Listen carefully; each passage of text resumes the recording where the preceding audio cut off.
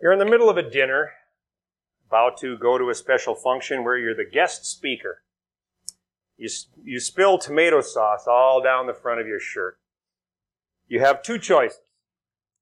You can either put on another shirt if you have one, or you can just wear a jacket to cover up the stain. The blood of bulls and goats that were such a prominent feature in the Old Testament could never do anything to the stain of sin. That was just, as a matter of fact, you read the word atonement in the Old Testament, and it comes from the Hebrew word meaning to cover. It's a covering. It's just to cover up the situation. It never dealt with the stain. But the blood of Jesus cleanses the stain of sin completely, and that's what we're going to be talking about today. We've been discussing the covenants in Scripture, at least the covenants that are called directly covenants in Scripture, so 6 of them, and today we're finishing with the new covenant, and so we'll be talking about that. But before we do, let's pray. Father, once again, we pray, as I do every time, I just pray for knowledge, wisdom, and understanding as we approach the Scripture. Without your Holy Spirit directing us, we can't even understand what it is we read, but you've given us the Word, and you've given us the Holy Spirit to direct us in that. So we pray again for knowledge, understanding, and wisdom as we approach the Word. Just speak to us through the Word today. Okay, I'm going to read the verses about the New Covenant that are in the New Testament. Surprise. Hebrews chapter 8, verses 1 to 13. I copied them onto the paper because it's easier for me to read them. So this is Hebrews 8, 1 through 13. Now the main point in what has been said is this. We have such a high priest who has taken his seat at the right hand of the throne of majesty in the heavens, a minister in the sanctuary and in the true tabernacle which the Lord pitched, not man. For every high priest is appointed to offer both gifts and sacrifices, so it is necessary that this high priest also have something to offer. Now, if he were on earth, he would not be a priest at all, since there are those who offer the gifts according to the law, who serve a copy and shadow of the heavenly things, just as Moses was warned by God when he was about to erect the tabernacle. For see, he says, that you make all things according to the pattern which was shown you on the mountain. But now he has obtained a more excellent ministry, by as much as he is also the mediator of a better covenant, which has been enacted on better promises. For if that first covenant had been faultless, there would have been no occasion sought for a second. For finding fault with them, he says, Behold, days are coming, says the Lord, when I will effect a new covenant with the house of Israel and with the house of Judah. Not like the covenant which I made with their fathers on the day when I took them by the hand to lead them out of the land of Egypt. For they did not continue in my covenant, and I did not care for them, says the Lord. For this is the covenant that I will make with the house of Israel after those days, says the Lord. I will put my laws into their minds, and I will write them on their hearts, and I will be their God, and they shall be my people. And they shall not teach everyone his fellow citizen and everyone his brother, saying, Know the Lord, for all will know me, from the least to the greatest of them. For I will be merciful to their iniquities, and I will remember their sins no more. When he said a new covenant, he has made the first obsolete, but whatever is becoming obsolete and growing old is ready to disappear. We tend to, I think, as believers, when we think of the new covenant, we tend to think of the New Testament and all of that, and tend to think that the covenant was made for all believers, which it was, but originally the covenant was made with Israel. And the verses 8 through 12 here are quotes from the Old Testament. They're quotes from Jeremiah chapter 31, verses 31 to 34, where God first spoke to the Israelites and said, if you see verse 8 here and verse 31 in Jeremiah 31, it says, the covenant is made with the house of Israel and with the house of Judah. So the new covenant was originally made with Israel. Now, the question then, well, there's a couple of questions to be asked then. The first one that I'm going to ask, I guess not the first one necessarily, but the first one I'm going to ask is, well, what happened? And we see as we read scriptures in the New Testament that Israel rejected God and rejected the covenant. And we see the progression of this in Romans chapters 9, 10, and 11. Romans is it's a book of doctrine. It's a book of doctrine of the gospel. You get to chapters 9, 10, and 11, and it refers back to, basically, I believe, Paul dealing with the question of what about Israel? Is now everything lost for Israel because they rejected God? And he's dealing in those chapters with the answer to that question. And there certainly is dispute in Christianity what the answer to that question actually is. We'll talk about that a little bit, but we see the progression through Romans 9, 10, and 11. We're not going to read all those verses, but a few scriptures out of that. Romans chapter 9, verses 22 through 27 says, "What if God, although willing to demonstrate his wrath and to make his power known, endured with much patience vessels of wrath prepared for destruction? And he did so to make known the riches of his glory upon vessels of mercy, which he prepared beforehand for glory. Even us, whom he also called, not from among Jews only, but also from among Gentiles. As he says also in Hosea, I will call those who were not my people, Gentiles, I will call them my people, and her who was not beloved, beloved. And it shall be that in that place where it was said to them, you are not my people, there they shall be called the sons of the living God." Isaiah cries out concerning Israel, "Though the number of the sons of Israel be like the sand of the sea, it is the remnant that will be saved." Romans chapter 9, kind of a tough chapter sometimes to deal with. It speaks clearly of the sovereignty of God and choosing mercy on those whom he will have mercy. And it speaks clearly here of both the Jew, the remnant he speaks of here. Not all Jews are saved, but the remnant is saved, and the Gentile. If we look forward into Romans chapter 10, then the first few verses in Romans 10, 1 to 3, it says, "Brethren, my heart's desire and my prayer to God for them," meaning Israel, "is for their salvation. For I testify about them that they have a zeal for God, but not in accordance with knowledge. For not knowing about God's righteousness and seeking to establish their own, they did not subject themselves to the righteousness of God." So we begin to see verses here where he's speaking of Israel and how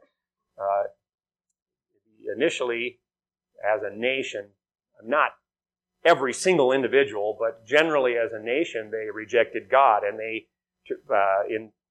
and we have talked in the past about the thought among Israel was that we are God's chosen people, therefore we're in. Because we're Israel, we're in. And as the new covenant came along, the plan all along was to open up salvation to all men. And it was to come through Israel. Certainly Israel was God's chosen people, but it was through them, and obviously through the descendants of Judah, Jesus came to actually be the sacrifice on the cross, that salvation would be provided to all men. And that was not something initially that the Jews, or even today, generally, that Jews accept. Their thought, again, was, as I said, we're Jews, we're in. If you're not a Jew, you're not in. That was what they believed at that time in general. And so, and their zeal that they had for God, as Paul says here in Romans, is that they were attempting to establish their own righteousness. And of course, as we talk about here time and time again during our remembrance service, we have nothing to offer. Our righteousness is as filthy rags. There is nothing good in the flesh, and we have nothing to offer God as people, nor did the Jews as people have anything to offer God. So they just didn't get it. They didn't get or understand the gospel of God through Christ. The gospel speaks of, and we're not going to read Romans 4, but Romans 4 talks about imputed righteousness. Imputed righteousness meaning it's not the righteousness of that we have, it's the righteousness that's provided through the blood of Christ so that when God looks at us, those that are true believers in Christ, he sees us as righteous people, but only through the blood of Christ, not through any righteousness of our own. So, as I said, Israel in general is trying to work their way to heaven, and so in that they had rejected God. Romans 10, 8 through 13, very familiar verses, but what does it say? The word is near you, in your mouth and in your heart. That is the word of faith which we are preaching, that if you confess with your mouth Jesus as Lord and believe in your heart that God raised him from the dead, you will be saved. For with the heart a person believes, resulting in righteousness, and with the mouth he confesses, resulting in salvation. For the scripture says, whoever believes in him will not be disappointed, for there is no distinction between Jew and Greek. For the same Lord is Lord of all, abounding in riches for all who call on him. For whoever will call on the name of the Lord will be saved. Whoever, meaning Jew or Gentile. And so again, the covenant was initially made with Israel, but, let's read on a little bit here. The verses I just read speak of the righteousness obtained by faith available to all men, Jew and Gentile. And then Romans 10, 19 through 21 say, but I say, surely Israel did not know, did they? First Moses says, I will make you jealous by that which is not a nation. By a nation without understanding will I anger you. And Isaiah is very bold and said, I was found by those who did not seek me. I became manifest to those who did not ask for me. But as for Israel, he says, all day long I have stretched out my hands to a disobedient and obstinate people. So again, as we look through these verses, we see that Israel was a rebellious people. They were disobedient and obstinate people. And then through that, God opened up salvation to the Gentiles. This was prophesied in the Old Testament. I got many verses. I'm only going to read a couple. Genesis 22:18 says, and in your seed, this is speaking to Abraham, as part of the promise that God made to Abraham, and in your seed all the nations of the earth shall be blessed because you have obeyed my voice. And it wasn't completely understood what that meant then when the promise was made, but down through the descendants of Abraham, Jesus was going to come, and Jesus was going to go to the cross and die on the cross and provide salvation to all men. So all the nations of the earth shall be blessed because you have obeyed my voice. If you're taking notes or care, there's Psalm 22:27, Psalm 86:9, Isaiah 9:2, Isaiah 49:6, Isaiah 60 verse 3. And if you were writing them down and you got all those down, I'm really impressed because I was going pretty fast. Daniel chapter 7 verses 13 and 14 says, I kept looking in the night visions, and behold, with the clouds of heaven, one like a son of man was coming. And he came up to the Ancient of Days and was presented before him. And to him was given dominion, glory, and a kingdom, that all the peoples, nations, and men of every language might serve him. His dominion is an everlasting dominion which will not pass away, and his kingdom is one which will not be destroyed.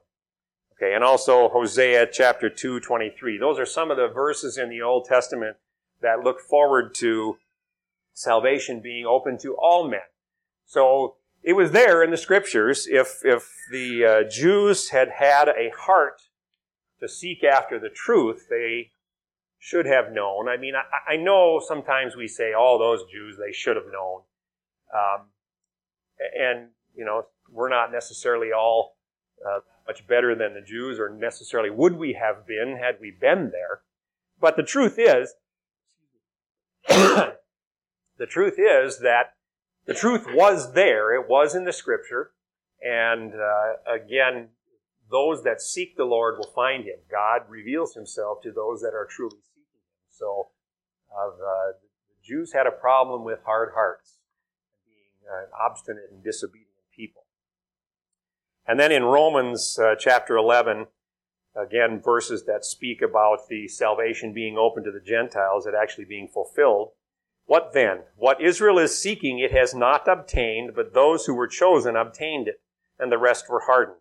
Just as it is written, God gave them a spirit of stupor, eyes to see not, and ears to hear not, down to this very day. And David says, let their table become a snare and a trap and a stumbling block and a retribution to them. Let their eyes be darkened to see not and bend their backs forever. I say then, they did not stumble so as to fall, did they? May it never be. But by their transgression, salvation has come to the Gentiles to make them jealous. Now, if their transgression is riches for the world and their failure is riches for the Gentiles, how much more will their fulfillment be? So again, the salvation was provided to all men. Even though the new covenant was initially made with Israel, the plan was for salvation to be open to all men. And another question then to be asked, and is asked and is disputed among Christianity, is the new covenant still for Israel? We aren't going to have time to go through. This would probably be a good thing to maybe look into and have a lesson on someday. And I know we've talked about it briefly. It comes up periodically as we talk about it. But there's certainly disagreement on this point. Those that teach a Reformed theology teach that the provisions of the new covenant are fulfilled in the church and not fulfilled in Israel.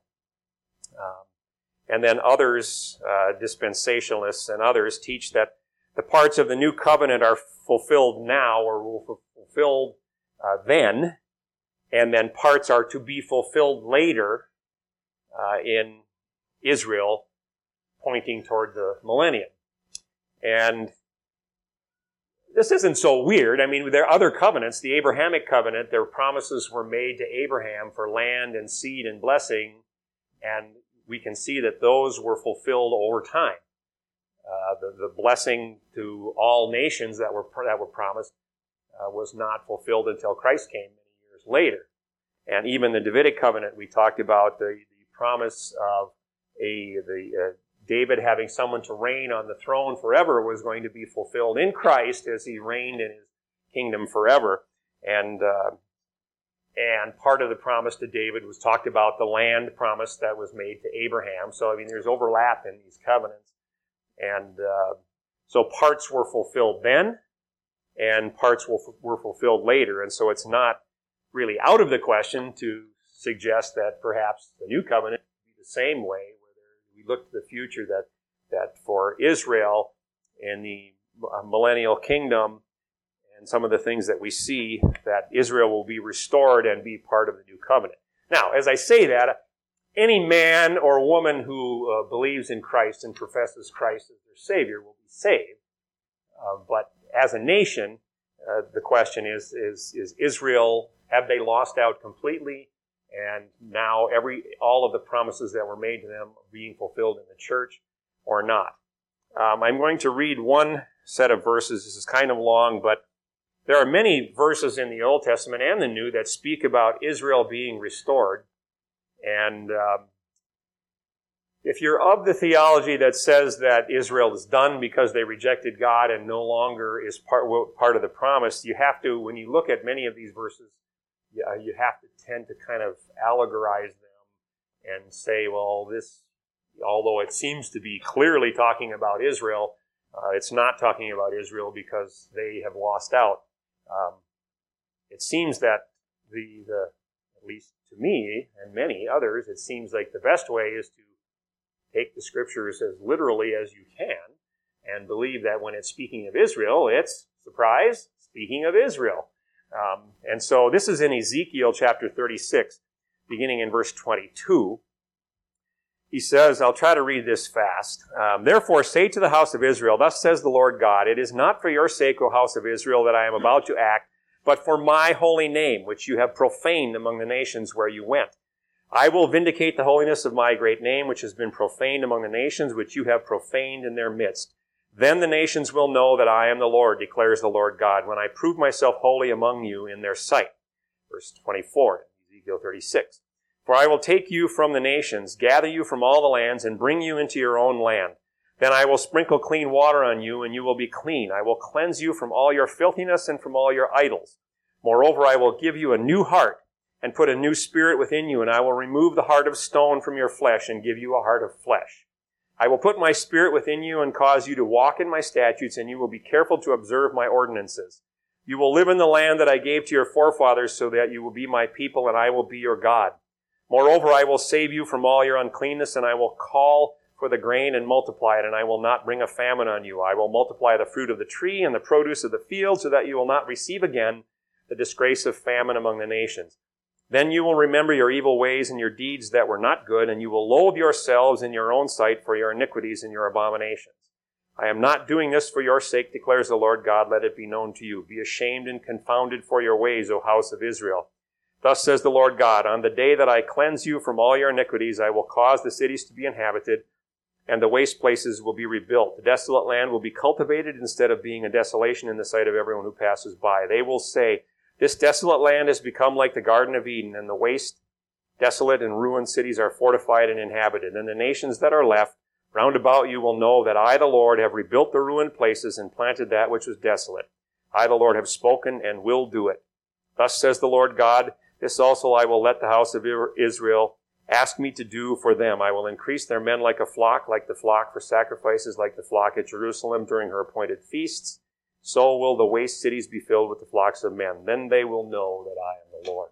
That's Ezekiel 36, 22 through 38.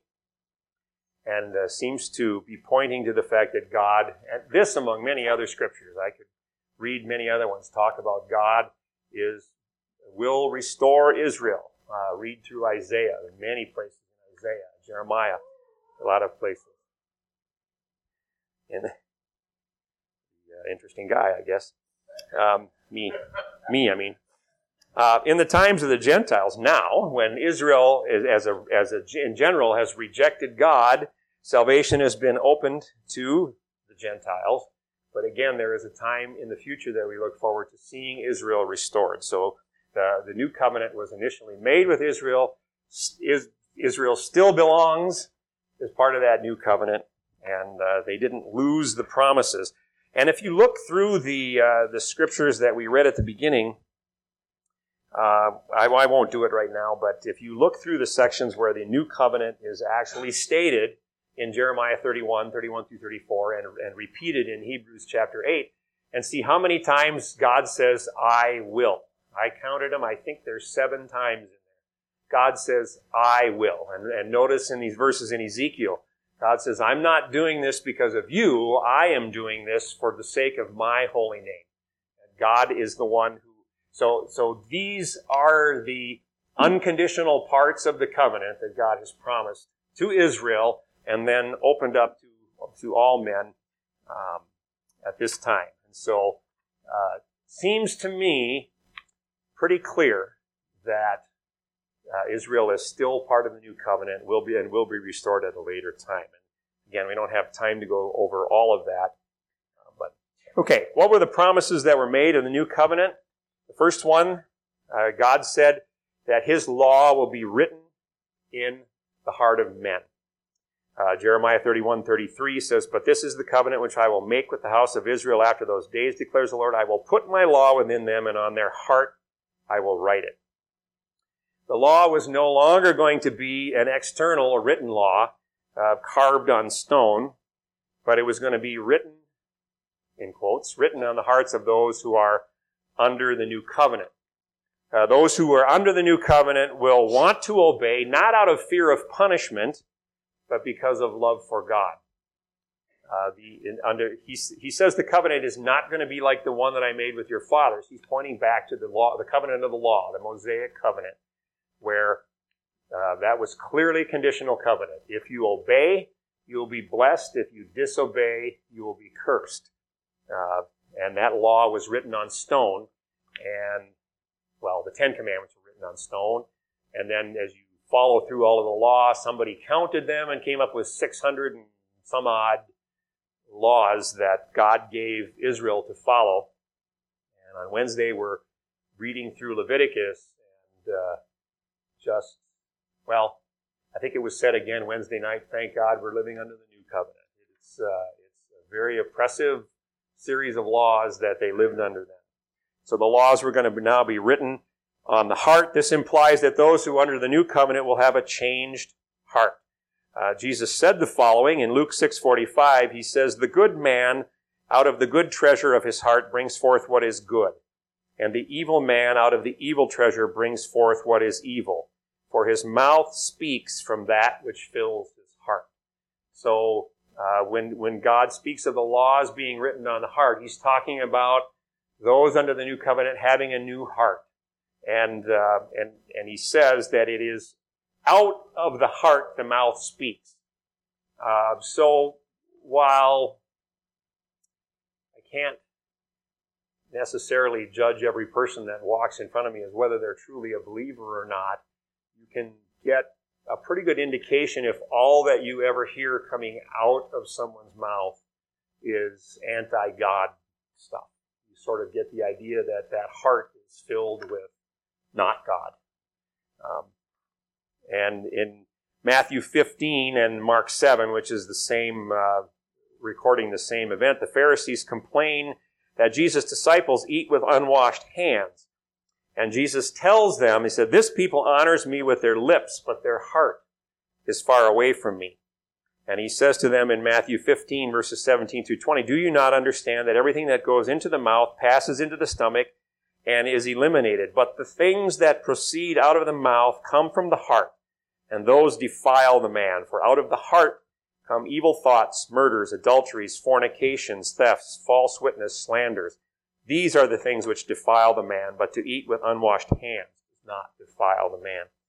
So they were kind of stuck in the Old Testament law and the washing of the hands. And again, Jesus was coming to establish a new covenant, and many of the things he said were very different, hard for the Jews to accept. But I go back to the fact that those who are truly seeking God will reveal himself to them. So the laws are going to be written on the heart. The purpose of the Mosaic covenant, and I've got a bunch of verses here, but for the sake of time, I'll only read just a little bit. In Galatians chapter 3, if you read most of Galatians 3, but I'll point just specifically to the 3:24, it says, "Therefore the law has become our tutor to lead us to Christ so that we may be justified by faith." So the Old Testament law, which was written on stone, was given, and no man can keep that law. The purpose of that law was to bring men and women, to bring us all to the point of being able to say, the perfect law of God we cannot keep in our flesh. And to bring us to a point to help us understand what sinners, therefore, we truly are. So that was the law that was written on stone. A new covenant was going to come along, and the law was going to be written on the hearts of men.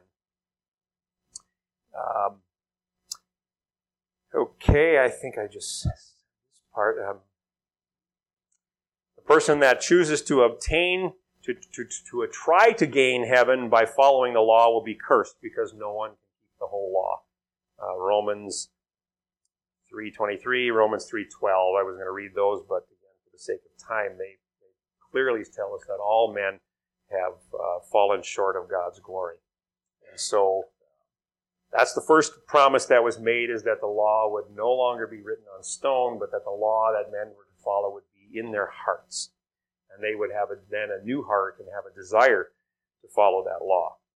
The second promise that he made in there was that he will be their God and they will be his people. And Jeremiah 31:33 says those exact words, "I will be their God and they shall be my people." True new covenant believers will be children of God. I know that you'll hear this in the Word. They'll say, "Well, we're all children of God." Well, that's not true. John chapter 1, verses 12 and 13 says, "But as many as received him, to them he gave the right to become children of God, even to those who believe in his name, who were born not of blood, nor of the will of the flesh, nor of the will of man, but of God." So those who are true believers, those who received him, to them he gave the power to be the children of God, and he will be their God and they will be his people. And William MacDonald said this about that promise. He said, when God speaks of being their God and them being his people, this speaks of nearness.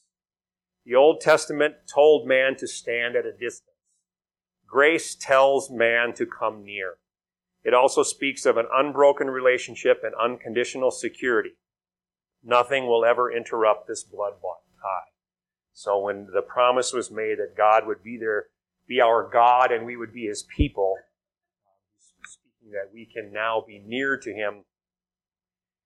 When the law was given, when you read in Exodus 19, when the law was given on the mountain and there were thundering and lightning, and God said, anyone who comes near to the mountain or touches it shall die, that was what the old covenant was. It was a matter of standing off and standing at a distance. The new covenant now speaks of nearness.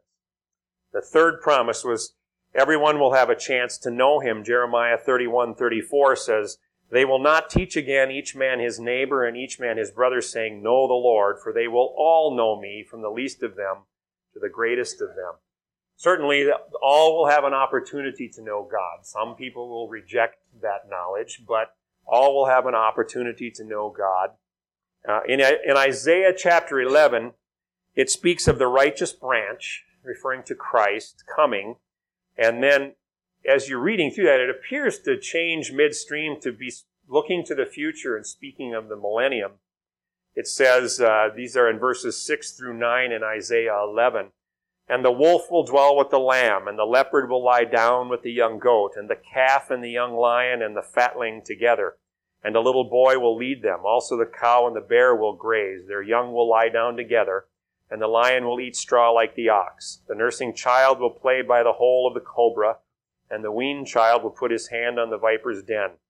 They will not hurt or destroy in all my holy mountain, for the earth will be full of the knowledge of the Lord, as the waters cover the sea. So, again, that's looking to the future and speaking of the knowledge of God. But certainly, we can know God now. The New Testament speaks of the importance of knowing God. In John chapter 17, verses 1 through 3, Jesus spoke these things, and lifting up his eyes to heaven, he said, Father, the hour has come. Glorify your Son, that the Son may glorify you, even as you gave him authority over all flesh, that to all whom you have given him he may give eternal life. This is eternal life, that they may know you, the only true God, and Jesus Christ, whom you have sent. So Jesus is speaking of the importance of knowing God, speaking about this new covenant where everyone now, it's not a clergy thing only. This is true for all men, to have all people, to have the opportunity to know God. And then in Philippians chapter 3, verse 7, but whatever things were gained to me, those things I have counted as loss for the sake of Christ. More than that, I count all things to be lost in view of the surpassing value of knowing Christ Jesus my Lord, for whom I have suffered the loss of all things, and count them but rubbish, so that I may gain Christ, and may be found in him, not having a righteousness of my own, derived from the law, but that which is through faith in Christ, the righteousness which comes from God on the basis of faith, that I may know him, and the power of his resurrection, and the fellowship of his sufferings, being conformed to his death, in order that I may attain to the resurrection from the dead. So again, he speaks about the importance of knowing God. That's an important thing under the new covenant, is that we all have the opportunity to know God. And then the last promise that was made was sins will be forgiven. Jeremiah 31:34, for I will forgive their iniquity, and their sin I will remember no more. In the middle of Hebrews chapter 2, verse 2, speaking of the old covenant, it says, every transgression and disobedience received a just penalty. And if you think of that, think of every sin of ours receiving a just penalty. Well, we all would have been gone a long time ago. We wouldn't be standing here today. William MacDonald says, furthermore, the law could not deal effectively with sins. It provided for the atonement of sins, but not for their removal, as I mentioned earlier. The Hebrew word for atonement comes from the verb meaning to cover. The sacrifices prescribed in the law made a man ceremonially clean. That is, they qualified him to engage in the religious life of the nation. But this ritual cleansing was external. It did not touch a man's inward life, and it did not provide moral cleansing or give him a clear conscience. So and we see that in Hebrews. You read throughout Hebrews, it talks about the blood of bulls and goats did not wash away sin. It was only the blood of Christ when he came that washed away sin. And then one verse that refers to this I'll read in Acts chapter 13, starting in verse 32. It says, "And we preach to you the good news of the promise made to the fathers, that God has fulfilled this promise to our children, and that he raised up Jesus, as it is also written in the second psalm, 'You are my son, today I have begotten you.' As for the fact that he raised him up from the dead, no longer to return to decay, he has spoken in this way, 'I will give you the holy and sure blessings of David.' Therefore, he also says in another psalm, 'You will not allow your Holy One to undergo decay.' For David, after he had served the purpose of God in his own generation, fell asleep, and I might add, we all will too, after we have served God's purpose on this earth. We will all die. And was laid among his fathers and underwent decay. But he whom God raised did not undergo decay. Therefore, let it be known to you, brethren, that through him forgiveness of sins is proclaimed to you. And through him everyone who believes is freed from all things from which you could not be freed through the law of Moses." So again, the last promise here made as part of the new covenant was the forgiveness of sins. And Hebrews 9:22, again, a familiar verse that you all have heard. "And according to the law, one may almost say all things are cleansed with blood, and without shedding of blood, there is no forgiveness." So again, the four promises that were made in the new covenant that God made with Israel and then extended to Gentiles. He was going to write his law in our hearts. He promised to be our God and we would be his people. And then we would all have a chance to know him, from the least to the greatest. We didn't have to depend on others to know God. And then lastly, very importantly, the forgiveness of sins. These were the promises that were made in the new covenant. So we have talked about again, I identified 6 covenants. Some identify up to 9 or more covenants that God made. But these were specifically the covenants that the Bible called covenants. We talked about the covenant God made with Noah. Again, a completely 100% unconditional covenant that God made with Noah and all his descendants, meaning humans, and made with the animals, and he made with the earth. It says all of those things, that he would never again destroy the earth by a flood. We spoke of the Abrahamic covenant and the promise that God made to Abraham of land and seed for the Jews. And then through them, through the descendants of Abraham, all of the nations of the world would be blessed. We spoke of the Mosaic covenant, the covenant of law that we've been talking about here, where God wrote his laws in stone, and then all the laws were given. That it was written down. It was a way to show the people how they needed to relate to a holy God. This is how their relationship with God should be, and they were to. It was conditional covenant the Abrahamic covenant. We talked about how parts of the covenant, there were conditions that were put on the Abrahamic covenant, and individuals could lose out on the blessings of the Abrahamic covenant if they did not fulfill the requirements that were put there. Circumcision, and then obviously staying away from idols and serving God. But the promises that were made to the nation of Israel were unconditional. They were, again, a series of I wills that God made to Abraham that he said he was going to do. He was going to establish those. So they were primarily unconditional, although there were certain conditions that might cause individuals to lose out on the blessings of the covenant. Mosaic covenant, as I said, was a conditional covenant. Obedience led to blessing. Disobedience led to curse. We spoke of the high priestly covenant. That was the covenant that God made with Phinehas, saying that that family would always have someone there to serve God. And I believe, and others believe, that Ezekiel points to the temple. The temple in Ezekiel speaks of a temple that will exist in the millennium, and that there will actually be sacrifices being done there, not Not sacrifices like the Old Testament that were providing a covering for sin, but sacrifices being done as a remembrance of what Christ had done. And it speaks about the descendants of Zadok, who was a descendant of Phinehas, who was a descendant of Aaron. And that promise was made that they would, throughout the existence of the earth, they would have people that would be there to serve God.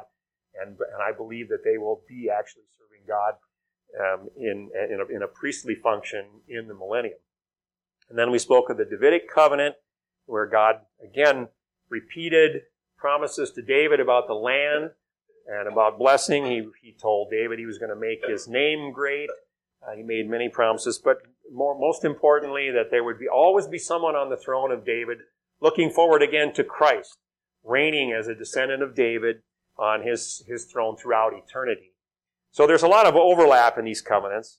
And then finally, the new covenant that God made with Israel, but again, when they rejected God, it was opened up to all men, which was the plan from before the foundation of the world, that salvation would come to all men through Christ and through the Jews as God's chosen people. Okay, so so that's where I'm going to end on the discussion on the covenants and wrap up our discussion.